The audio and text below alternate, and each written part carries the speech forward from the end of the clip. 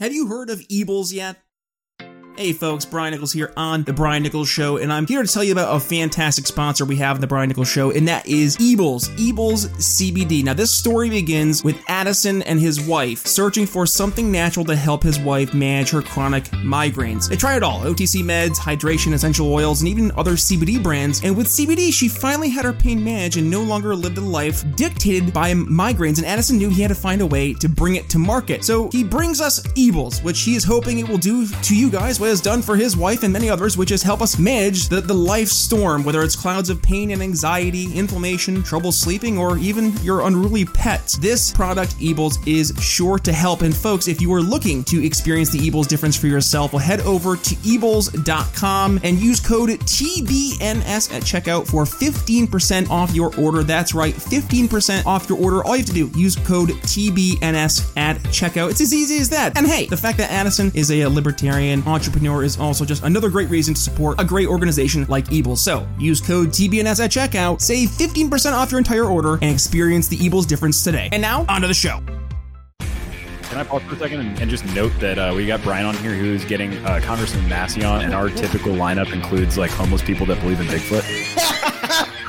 Welcome to the Brian Nichols Show, your source for common sense politics on the We Are Libertarians network. The Brian Nichols Show is the fastest growing liberty podcast that brings together people from all means of political thought as we seek to have meaningful conversations about the issues you care about. At the Brian Nichols Show, our goal is to leave the audience educated, enlightened, and informed. And now your host, Brian Nichols. How about that? Technology is back on our side. Brian Nichols here. Brian Nichols Show. Well, hello. We made it to Wednesday. Hopefully you enjoyed our conversation with Joe Solosky, gubernatorial candidate here in Pennsylvania for the Libertarian Party in 2022. What a great conversation. Part 2 of the conversation, because yes, we did have some technical issues the first time, but a fantastic conversation, and it looks like the technology good graces are on our sides going forward, because my conversation for today's episode is also fantastic, and we didn't have any issues. So how about that? Today, we are joined once again by good friend of the show, Kim Ruff. Now, Kim is running for Arizona State Mine Inspector, and I'm sure you, like me, were saying, what is a state mine inspector? What does a state mine inspector do? And I asked Kim the same question, and I said, and also, why should we have a libertarian as a state mine inspector? So Kim Ruff joins the Brian Nichols Show to answer all those questions and more. So without further ado, onto the show. Kim Ruff here on the Brian Nichols Show. Hey, Brian, thank you so much for having me on. Absolutely, Kim. It has been far too long since you have been on the Brian Nichols Show. Back, you were exploring the presidential nod there back in 2020, and you ended up dropping out, and that's A-okay. We did miss you. However, you are returning, and now you are running as the Arizona State Mine Inspector as a libertarian. So a lot's happened since we last spoke to you, Kim. What's got you now looking to run for office in this very unique role at a state office? Well, a lot of this comes down to the fact that during the time that we were campaigning for the presidential nomination and vice presidential nomination for the Libertarian Party, a lot of what we talked about to people was about the importance of focusing local. Our emphasis has always been on, and our success has always been concentrated in focusing on local or statewide races as opposed to doing a federal race. So spending, a year and a half talking to people about the importance of focusing local, I felt the next critical pivot point to encourage others to do the same was for me to focus local. So I chose to run for this particular position because it is very unique to the state of Arizona. And having worked for 15 years in manufacturing and dealt with the copper mining industry here in Arizona, I am, to my knowledge, the only person in the Libertarian Party who actually qualifies for this role. So it was a combination of, I have the qualifications for this particular position and also a genuine interest based on my work experience to do this and to do it well. So when your average person is going to hear, so Kim Ruff for state mine inspector, the first thing I'm sure your average person is going to say is, what the heck does a mine inspector do? Because candidly, it's not really a role that we hear a lot of people actively and openly running for office for. So Kim, if you had to give the elevator pitch in terms of, well, what's the state mine inspector do? What's that pitch? Well, first of all, you are by no means the first person to be flummoxed by this. Arizona is the only state in the union that has this particular position, and even Arizona residents and voters are surprised every 4 years to see this come back up on the ballot, particularly as a partisan position. So we've had a lot of people historically do write-ins or run for this position just because they thought it was funny and so weird. But the truth is that the Arizona State Mine Inspector's Office is responsible for a couple of different major things. The first thing, the most core thing, is that they have to go and do inspections on surface mines twice a year to make sure that they are engaging in workplace safety habits and that they are not violating any state or federal laws governing mining. The second aspect of it is that they handle reclamation, and reclamation is the process of reintroducing a closed mine site back into the environment for continued use by another individual or agency. The next part of it is what's called educational field training, and that's where we have a couple of different instructors who engage and teach miners and contractors on what sort of safety practices they have to adhere to whenever they're on a mine site. And then the fourth part of it is that we have an abandoned mines division, which is two folks who go out and track all the abandoned mines littered across our landscape, because Arizona has a very long and rich history with mining. And then they initially will try to contact the property owner. And if there is no property owner and it turns out to be on state land, then they have to come up with a method of shoring it up or reinforcing it or covering it up to prevent individuals who are engaging in recreation from potentially getting hurt on site. So those are the four major aspects of what the State Mine Inspector's Office does.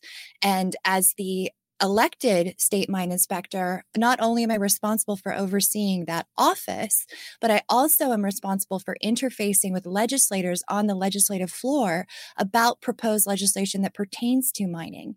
Basically being the subject matter expert on behalf of that department and the mining industry so that they don't create additional or redundant legislation, or they recognize that some of the legislation that they're proposing further hampers the industry, creates that harm shouldn't be. So that's what the role is. It's actually very critical.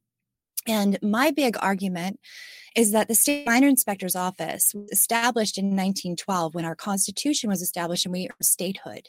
So we already had in place this particular department and agency that was responsible for making sure that we kept lost time incidences and fatalities down well before and in advance of the federal government passing legislation to create the Mining Safety and Hazard Association in 1977. There are other departments in the federal government that had handled it. The Bureau of Mines predates it by about 2 years, but they never had the enforcement aspect until 1977. So my position on it is that we already were doing that. So by having the federal government claim oversight on a mining industry here in Arizona, they are essentially engaging in scope creep. The federal government should not be responsible for making dictates on how we handle industry in our state.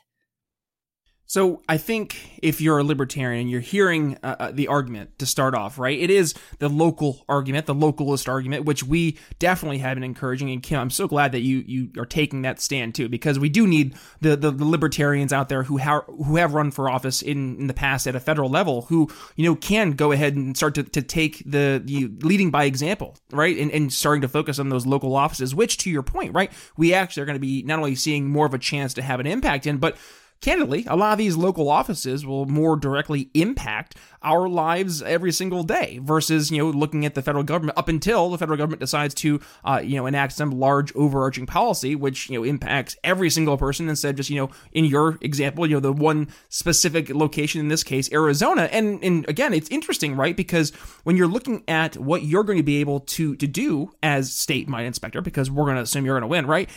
You actually are going to have much more impact in really impacting Arizonians' lives more so than you would if, let's say, you had run for president, because now these hyper specific I guess, policies and such that you're going to be focusing on are actually impacting those people who directly voted for you. So obviously they're going to have more of a vested interest, and you're going to have more of a vested interest because now you're actually having to reflect back these policies that your constituents want. And I'm interested, Kim, because, you're mentioning right now that there's a lot of things that we can do and that you can do in terms of, taking over this role. And I guess it's interesting because a lot of libertarians out there, you're mentioning, they look at the role and they're like, tongue in cheek, like, haha, it's a fun title to run for. But to your point, right? There's a lot we can actually accomplish from a libertarian position. So let's start here, because I think hearing a libertarian as the state mine inspector would be interesting. What would be some of your top priorities in office if you were to, in fact, win as the Arizona state mine inspector? I think probably the biggest one would be until we are able to basically sue the federal government to get out of our business, I would be functionally a bulwark between the federal government and the mining industry here in Arizona. And the way that we can do that, of course, is by kind of continuing what the State Mine Inspector's Office has historically done, which is to build collaborative counseling and coaching type relationships with mine owners and operators and the individuals that work therein, as opposed to using citation as a means of enforcing and ensuring compliance.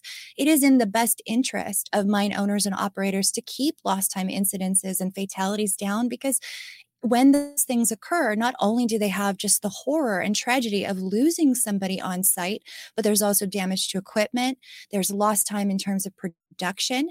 And then it also affects their EMR rating and their workers' comp. So they end up paying, if they manage to continue to be insured, their insurance rates go up, their workers' comp rates go up, and then it negatively impacts their market share. So there's already a vested interest just in the marketplace for them to engage in workplace safety habits. So why do we need a federal agency to come on site and create these exponentially increasing citations to hold them accountable when they already are doing these things anyway? Most mine sites have a person that's educated and trained on safety and workplace habits who institutes policy and then make sure everyone's trained. And even those who go through the education in the office, the state mine inspector's office itself, they still have to do site-specific safety training before they can ever set foot on any site. So there's a lot of push just in the industry itself to make it a safer practice. And we've seen how that bore out, because mining used to be one of the deadliest careers that anyone could go into. And now it is not even in the top 5. It's actually dropped down. And some of that came from the increase in improvements in technology. We have a lot of things that are going more toward automation, and automation helps preclude people from being directly in a position where they can be harmed. So by building out the collaborative relationship and then basically serving as a watchdog without the citation component layered on, I can prevent them from being victims of MSHA, who comes in and then will fine them into oblivion. So that's hugely important right there. But the second aspect of it is that there is a pre-existing court case, a Supreme Court decision. It's 1936. It was Carter versus Carter Coal Company, where they looked at the constitutional argument for federal oversight into the mining industry, specifically with the coal mining industry. And at the time, the Supreme Court decided in a 5-4 decision that the argument that's typically used to justify federal oversight into any industry, which is that interstate commerce clause, that didn't apply, because it was something that was very specific to the region, and each region or each state would be responsible for handling it. So there's already a court case, a Supreme Court decision on the books that says the federal government has no business having oversight in the mining industry. And yet, obviously, since 1936, all they've done has increased it. And they continue to do this policy of enforcement without coaching or counseling, because it's the federal government. They're so far removed physically from the industry here and the individuals involved here that they create this boilerplate legislation, and then they will enforce it rather than build collaborative relationships, isn't that really kind of the problem we're facing across the country writ large, is that rather than having a direct relationship with individuals, we are trying to create this one size fits all and then holding people accountable to that without understanding the nuances and dynamism inherent in any sort of human relationship. Wow, they're right there, right? The human connection. I think that's exactly something that we are missing. And because you look at the government and it really becomes this big faceless bureaucratic, entity, and your average person has no emotional tie to that bureaucratic entity, and vice versa, bureaucratic entity has no emotional tie towards the random person, the random constituent 17246. But they look at you, Kim Ruff, if they're in Arizona, and they would see you as, Kim Ruff, who they probably voted for because they know you, or they know of you because you're local to the area, and you probably know more about the local issues, and probably because you live there, right? And because you have a vested interest in your community. So it's interesting. Not only do the ideas of us focusing more on these local elections speak more to the approach libertarians should be taking, but actually in terms of actually making things better, right? It is across the board, I think, a localist approach that will answer a lot of the problems we're seeing out there. And no, I'm curious, Kim. I'm looking at mining in general, and in Arizona, what are you guys specifically mining in your state? Well, so we have 540 surface mines, which are the open pit mines, and then we have about 14 underground mines. The lion's share of what falls under that cap of mining are actually what's called aggregates. So things like concrete, and then sand and gravel. So things like decorative rock. Those are the lion's share of it. I know a lot of people don't typically think of sand and gravel outfits or aggregates as being part of mining, but it absolutely is. Gotcha. And then the next major thing, and this is the one that actually is part of our 5 C's of the Arizona economy, is copper mining. Copper mining is huge here in Arizona. And then one of the byproducts of copper mining is molybdenum. And molybdenum is used in the manufacturing of steel. So we've got a lot of that going on. And then a little interesting historical side note, during World War II, we did uranium mining out of the Grand Canyon area. And that actually is what went into the manufacture of the bombs. Huh. So we don't do uranium mining anymore, but that was something that was part of our history. We also have had, to a much lesser extent, gold. And then more so than that, we've had silver as well. So we've got a lot of mining just because we have such a wide and varied landscape, and like so much sedimentary and igneous and metamorphic rock that have all sorts of different awesome minerals in it. And so mining has been just a really big part of the shaping of Arizona's history. Prehistoric people would do mining here for turquoise and quartz and other things. And then, interest when we were a territory before we earned statehood, people would come from back east or California and they would do mining here as well. So we exist because of mining. And I think a lot of people sometimes are from the supply chain. They don't realize where their stuff comes from. So one of the big things that we say in the mining industry is, if it can't be grown, it is mined. And that is something that people need to really recognize, is how much of what they get comes out of mining and how critical it is in that supply chain. Oh, how about that history, right, of Arizona mining? People thought they were coming here for the Brian Nichols Show. They got an episode of Hardcore History with Dan Carlin and Kim Ruff today. I'm all about that. But, Kim, it's interesting, right? We're going into an era of 2021 with a new president, Joe Biden. And one of the things you were speaking to about the value of this position is that really you could be a stopgap between the state of Arizona and the various rules and regulations that the state of Arizona wants to implement versus what would be a federal overreach or federal oversight from the Biden administration. So I'm curious, I haven't done any research into what the Biden administration is going to be doing in terms of their approach to regulatory influence on mining or so forth. So I'm sure you've done some research yourself, being invested into this itself. So Kim, kind of what's the prospects from a Joe Biden administration in terms of mining specifically as it pertains to Arizona? Well, historically, Democrats have aligned with organized labor. And in fact, that's a huge shape on how our Constitution here in Arizona was created, considering that we came into existence in 1912. And at that time, there was a major push. You had Theodore Roosevelt, followed by William Howard Taft, who was his handpicked successor until he ended up basically breaking from him and then founded the Bull Moose Party. progressivism was huge at the turn of the 20th century, and that was in direct response to the Industrial Revolution.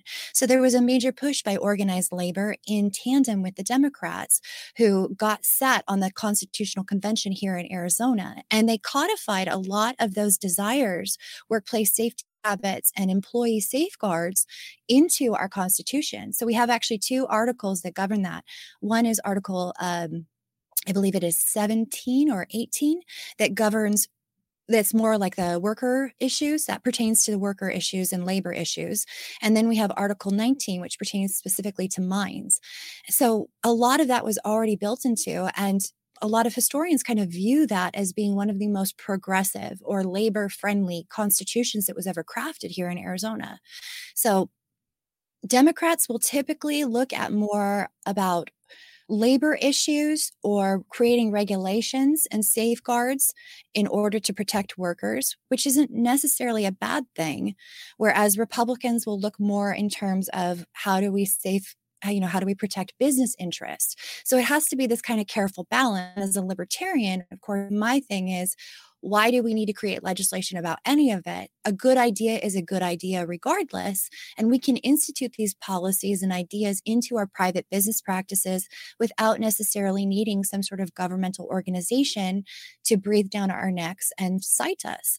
So we came into already of this mindset, and then we've had such an evolution of thought in the past 100 years about how we treat workplaces and how we take care of our employees. We're not talking about that late 1900s, late 1800s mentality, Victorian era mentality about like get kids in there and work on a loom. We don't do that. And that a lot of our thought has already evolved. Our interest is in protecting and caring for our workers, because if we don't have happy and healthy workers, then we have a less productive environment. So I think that dealing with the federal government and their kind of desire to do top-down legislation and concerning these things, I think that we can basically say, hey, we're already doing this. I can show you all these companies that have already instituted these policies and are doing these things.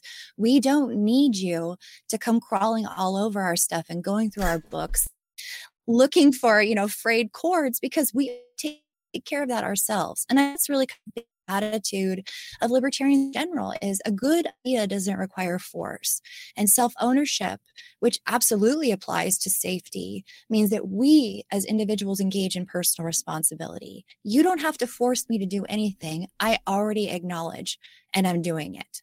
So that's kind of what we're going to have to deal with. So, Kim, the last time you were on the show, we were obviously focused on having conversations with people about the issues people care about, right? And one of the things we've been doing since the last time you were on the show has been really focusing on how we can take these ideas that all these amazing guests and such bring to the Brian Nichols Show and then actually sell the ideas to people to help create long-lasting value. So when people are looking for the problem solvers out there, the first people they think of are those silly little libertarians. So I asked you, Kim, right, with my sales hat, right, on, I'm looking at a Kim Ruff administration in the role of being the Arizona State Mine Inspector. So to those constituents in the state of Arizona, paint the picture for them. What would that future look like for Arizonians if we're in fact seeing a Kim Ruff as the mine inspector going forward? Okay. Well, I guess with respect to how I would actually work with the department itself, I think one of the biggest things that I would do, and to be clear, this is absolutely no knock on my predecessor or any of the individuals contained therein, because I know them, I work with them, and I very much like those individuals, is to standardize their educational processes and focus more on the first aid component. In order to do training, in order to become a new miner, for surface mining, the part you have to do 24 hours of training. So 3 8-hour days is the kind of training that you do in order to get certification. And typically what they cover are, the regulatory agencies and how they came into existence, what the state mine inspector does versus what MSHA does, what sort of issues or dangers are inherent in mining. And then the first aid is usually the last day. The first aid, CPR, bloodborne pathogens, all that stuff is incredibly important in my opinion, I think that every single person who goes through training there should be able to have some modicum of skills and abilities so that if, God forbid, an accident occurred, they would be in the right mindset to address it as somebody who's right there. So that would be something that I would really want to emphasize more so. But I also want to partner with non-governmental organizations, including 501c3 nonprofits, as well as other community-based organizations to maybe take some of that and offset it rather than that department using taxpayer dollars to do it themselves. So that's one aspect, like looking at how can we partner with the community, what sort of private organizations are already doing this, and then how can we work that into our training plan without necessarily creating a burden on taxpayers. So that deals with that. With the abandoned mine sites, that's another thing that's a huge, we have a lot of what happens is that, people will finish up with their mine claim. And this is historically, not necessarily now.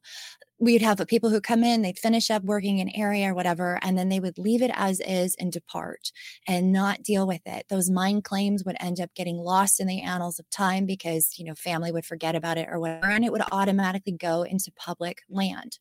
The public lands, we can deal with those problems by communicating with the individuals in the community and coming up with a free market solution. Like, do you guys want to raise some money to help deal with this particular, like sponsor a mine hole? Why is it that we have to use taxpayer dollars to take care of it when we can just engage with people directly affected by it in that specific area and do a fundraiser instead? I think that most people are incredibly generous and in my experience will be happy to collaborate on things with that without you having to force them to pay money to offset it. And as you know, with government, every dollar that we get, only about 10 cents of that dollar translates into anything that directly affects the community. Most of it is lost in overhead. So let's cut out the middleman there and go directly to fundraising and sponsorship. So that's one of the other parts of it. And then with respect to, visiting mine sites and stuff, the department already does not necessarily engage in citation. They only do that in worst case scenarios. And those are the situations where you have repeat offenders. So I still think it's important that we have inspectors that go on site and take a look for things, but they do it as being a second set of eyes, as opposed to being the watchdog. They're there to let the mine owner know this is what's going on. This is what's impacting you. And this is where you need to make changes so you don't get in trouble and you don't have a fatality or a lost time incident. And I think even that ultimately can be shifted over into the free marketplace as opposed to it being nested under the house of the Arizona state government. But that won't happen. And I won't push for that until we get the federal government out of our business entirely. So that would be the first down, is get the federal government out of the mining industry here in Arizona. If people in West Virginia want the federal government breathing down their necks, more power to you, but not here in Arizona. And then once we get to that point, let's start exploring free market alternatives and private enterprise solutions as a way of addressing these issues rather than making it something that the government has to handle. Kim, you obviously you have the right sense of enthusiasm needed for this, but I gotta ask you, right? And I'm sure a lot of people out there are gonna ask you, Kim, you're successful in the private industry. You have no real reason you should be wanting to put your neck on the line for this. So why the heck are you running for office as a libertarian, putting yourself out there and ready to take all these slings and arrows? Honestly, a lot of it is the fact that, well, of course, when I ran for president, the prime mover there was to change the conversation within the liberty movement itself, as well as to emphasize the importance of outreach and that it is a collaborative effort, like all hands on deck. And to that end, I do feel that despite having to withdraw and obviously not being the nominated candidate, that we, and when I say we, I don't just mean my running mate and my team, I also mean all the other candidates were successful in kind of changing that focus and changing that conversation. And we had a lot of really exceptional candidates running on down ballot tickets who did indeed win their elections, which was just awesome. But in addition to that, we've also been through a presidential run. And because of this presidential run that we had, it came to such an extraordinary fever pitch where every single side was angling for something and thus being incredibly deceptive about what was going on. And when you're dealing with something like a pandemic, or you're dealing with an economic downturn caused by our response to the pandemic, or you're dealing with all the other aspects that came to a head during this presidential cycle, and you don't have anybody that is being honest or authentic, telling the truth, because they're all angling for something. That is incredibly terrifying. And it's obvious to me that we are in a situation where the fear that we all felt would have been vastly reduced if we did not ever permit our federal government to engage in what's called scope creep. In project management, when you have a contract with somebody, in the case of our government, it would be the Constitution. If you have a contract, you set out the parameters of, I am going to do XYZ in exchange for ABC. And that is the scope of work that's been established. When you have a client come back to you and say, well, now I need you to do, DEF in addition to those other things, and for the same price and in the same timeline, that's called scope creep. And that's something that can be an absolute bottom line killer in the private sector. In the context of politics, scope creep is when your government agents go above and beyond the predetermined and established scope of office. A presidential race should not be a make it or break it for us as a nation if we didn't engage in scope creep. We wouldn't have to worry about them using the executive orders as a means of legislating from their desk. We wouldn't have to worry about the amount of power, the stupid amount of power vested in that federal office, if they stayed within the set parameters of the Constitution. And so because of that, because of how much BS we've permitted the federal government to get away with, whether it's legislators who create legislation that's so poorly defined, it goes to the executive branch to enforce and determine what those parameters are, or it's a president who is going above and beyond the scope of their office, or a judiciary that is not actually looking at the constitutionality, but rather just legislating from the bench as well. That if that didn't exist, we wouldn't be so scared as people. So I want to eliminate that. I want to get back to a place where the people who have the greatest level of authority over our lives are us first, followed by the community, then by, your city government or your municipality or county government or parish government, and then to the state. The federal government should only handle 5 or 6 things max, if at all, and that's it.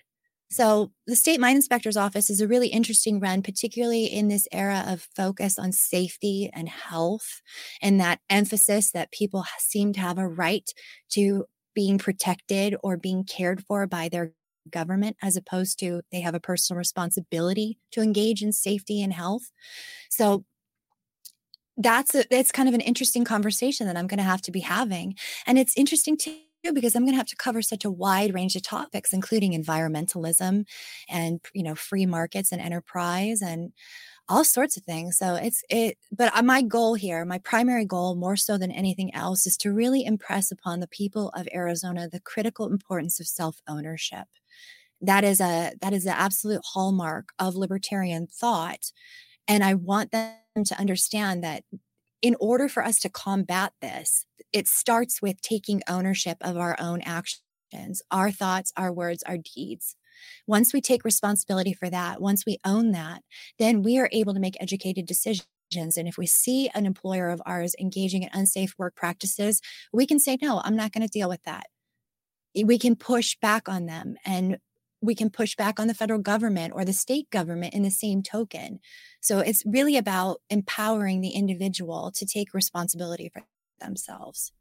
Kim Ruff, my goodness, we could go on forever, but sadly, we must be wrapping up here. A great conversation, but with that being said, where can folks go ahead and follow you over on social media, but also go ahead and support the Kim Ruff campaign for Arizona State Mine Inspector? The best place for you to start would be my website, and that is yournextminer.com. A little hat tip there to Spike Cohen, who was your next vice president. I thought that was so cute that I was like, I'm going to go with that for state mine inspector. Like, you got to believe in your product if you're trying to sell it to people. So if you go to my website, yournextmineinspector.com, you can learn about me. It's connected to my Facebook landing page, Instagram, Twitter, my LinkedIn, which has a really comprehensive resume of things that I've done in the course of my career. So anyone who wants to know if I actually know what I'm talking about and have worked in this industry, it's right there for you. You can donate, sign my petition if you're a registered libertarian or independent. And that's something that needs to be stated for any audience members who are based in Arizona. In order for me to even be on the ballot, the primary ballot in August of 2022, I need to get 3,335 valid signatures from a registered libertarian or independent voter and submit those to the Secretary of State's office by April of 2022. So we've about 3% of our goal at present, but we still have a long way to go. So anyone who's interested, go to my website. All that information is there. You will be able to connect to me on multiple platforms. Well, there you go. There's that call to action. So, with that being said, Kim Ruff for Arizona State Mine Inspector. As always, a pleasure. Folks, you have your call to action. Make sure you go out there, support Kim. And if you're in Arizona, make sure you go and help support her, get her on the ballot. Kimberly Ruff, thank you so much for joining the Brian Nichols Show. Thank you for having me, Brian. I appreciate it. Let's sell liberty and look good doing it with Proud Libertarian. Folks, when we're selling liberty, we have to start things off by piquing interest. And what better way to pique some interest than by rocking some amazing apparel from Proud Libertarian. Personally, I'm a huge fan of their Do Good Recklessly t-shirt, but there's more than t-shirts to find, from awesome taxation is theft snapbacks to the killer Give Me Liberty or Give Me Death hoodies. Proud Libertarian has all the libertarian swag you need. And guess what? Brian Nichols Show audience members can rock the latest libertarian swag and save some cash on every single order. All you have to do, use code TBNS at checkout, and you'll get 10% off your entire cart at checkout. That's right. Each time you order, use code TBNS, and you'll instantly get 10% off your entire order. Listen, I am super excited to have Proud Libertarian here as a sponsor of the Brian Nichols Show, so do me a favor. Head over there to Proud Libertarian, place your order today, use code TBNS at checkout, save 10% on your order, and help support libertarian entrepreneurs today. Alrighty, folks, that's going to wrap up my conversation with Kim Rupp. She is running again for Arizona State Mine Inspector. If you are in the great state of Arizona, please do me a favor. Reach out to Kim's campaign and help support her in any way you can, whether it's doing a financial contribution to her campaign, helping get some signs out there, whatever it may be you can do to help. Anything is better than nothing. So please, whatever you can do, please help. And that also can be as simple as sharing today's episode with some family and friends. I'm sure some folks out there who would like to learn more about what an Arizona State mine inspector would look like as a libertarian. Well, you can point in this direction. And Kim Ruff, I think you'd be in good hands with her as your state mine inspector out there in Arizona. So yes, I mentioned we had our conversation on Monday with Joe Solosky. Great conversation coming up here on Friday. Yes, and Friday you are in store for a returning guest, and what a fantastic guest he is. One Mikkel Thorup from the Expat Money Show, and we are digging into some of the objections that folks raise when they're thinking about this expat lifestyle. Mikkel joins the show to discuss all that and more, dispelling some of those preconceived notions. Also, it is such a great conversation that Mikkel reached out to see if he could do a re-air over on his amazing program, the Expat Money Show. So if you have not had the chance yet to check out his amazing podcast, also make sure you go over there, give him a subscribe, and tell him that Brian sent you. But folks, that's all I have in store for you this week. If you enjoyed today's episode, obviously, as we always say, please share with family and friends, but also, please, if you have not yet, head over to Apple Podcasts, get your ratings and reviews in for Friday's episode. You can be featured as one of our awesome reviewers here on the Brian Nichols Show. 5-star rating and review would be fantastic. As you know, we charge you nothing here at the Brian Nichols Show, so all I ask in return is just 5 minutes of your time. Head over there to Apple Podcasts or wherever it is you get your podcast delivered, and just tell folks why you are a subscriber here to the Brian Nichols Show, what value you get, and why folks you are returning here. Is it that you find it that you are educated, enlightened, and informed when you leave every episode? Well, if so, just give folks a heads up, and I appreciate every single review that's out there, except for that one dude who did the 1-star review and then didn't say why. I see you. And as always, folks, follow me on social media at B.NicholsLiberty, Twitter, Facebook, and Minds.com at B.NicholsLiberty, and email me, Brian at BrianNicholsShow.com, with any guest suggestions, whether that's you represent somebody who you'd love to hear on the Brian Nichols Show, or you say, hey, what about this person? Well, say, hey, what about this person to me in an email, Brian at BrianNicholsShow.com. briannicholsshow.com. And yes, you heard it today. We have a brand new sponsor, Proud Libertarian, and I am a big fan of all the work they're doing, so I just want to give a special added shout out here at the end of the Brian Nichols Show episode. Please go ahead, support our sponsors here at the network. We are extremely fortunate to be getting some amazing sponsors. And with that, I would love to be able to show them that, hey, our audience is supportive and they are willing to support with our dollars, but also it helps us support our libertarian causes out there in the wild. So when you go to Proud Libertarian, use code TBNS at checkout on all orders and get 10% off. So folks, please, if you want to do your part, this is one way you can do it and also look pretty darn good while doing it. So folks, with that being said, that's all I have for you here on today's episode. With that being said, it's Brian Nichols signing off here on the Brian Nichols Show for Kim Ruff. We'll see you Friday. Thanks for listening to the Brian Nichols Show. Find more episodes at briannicholsshow.com.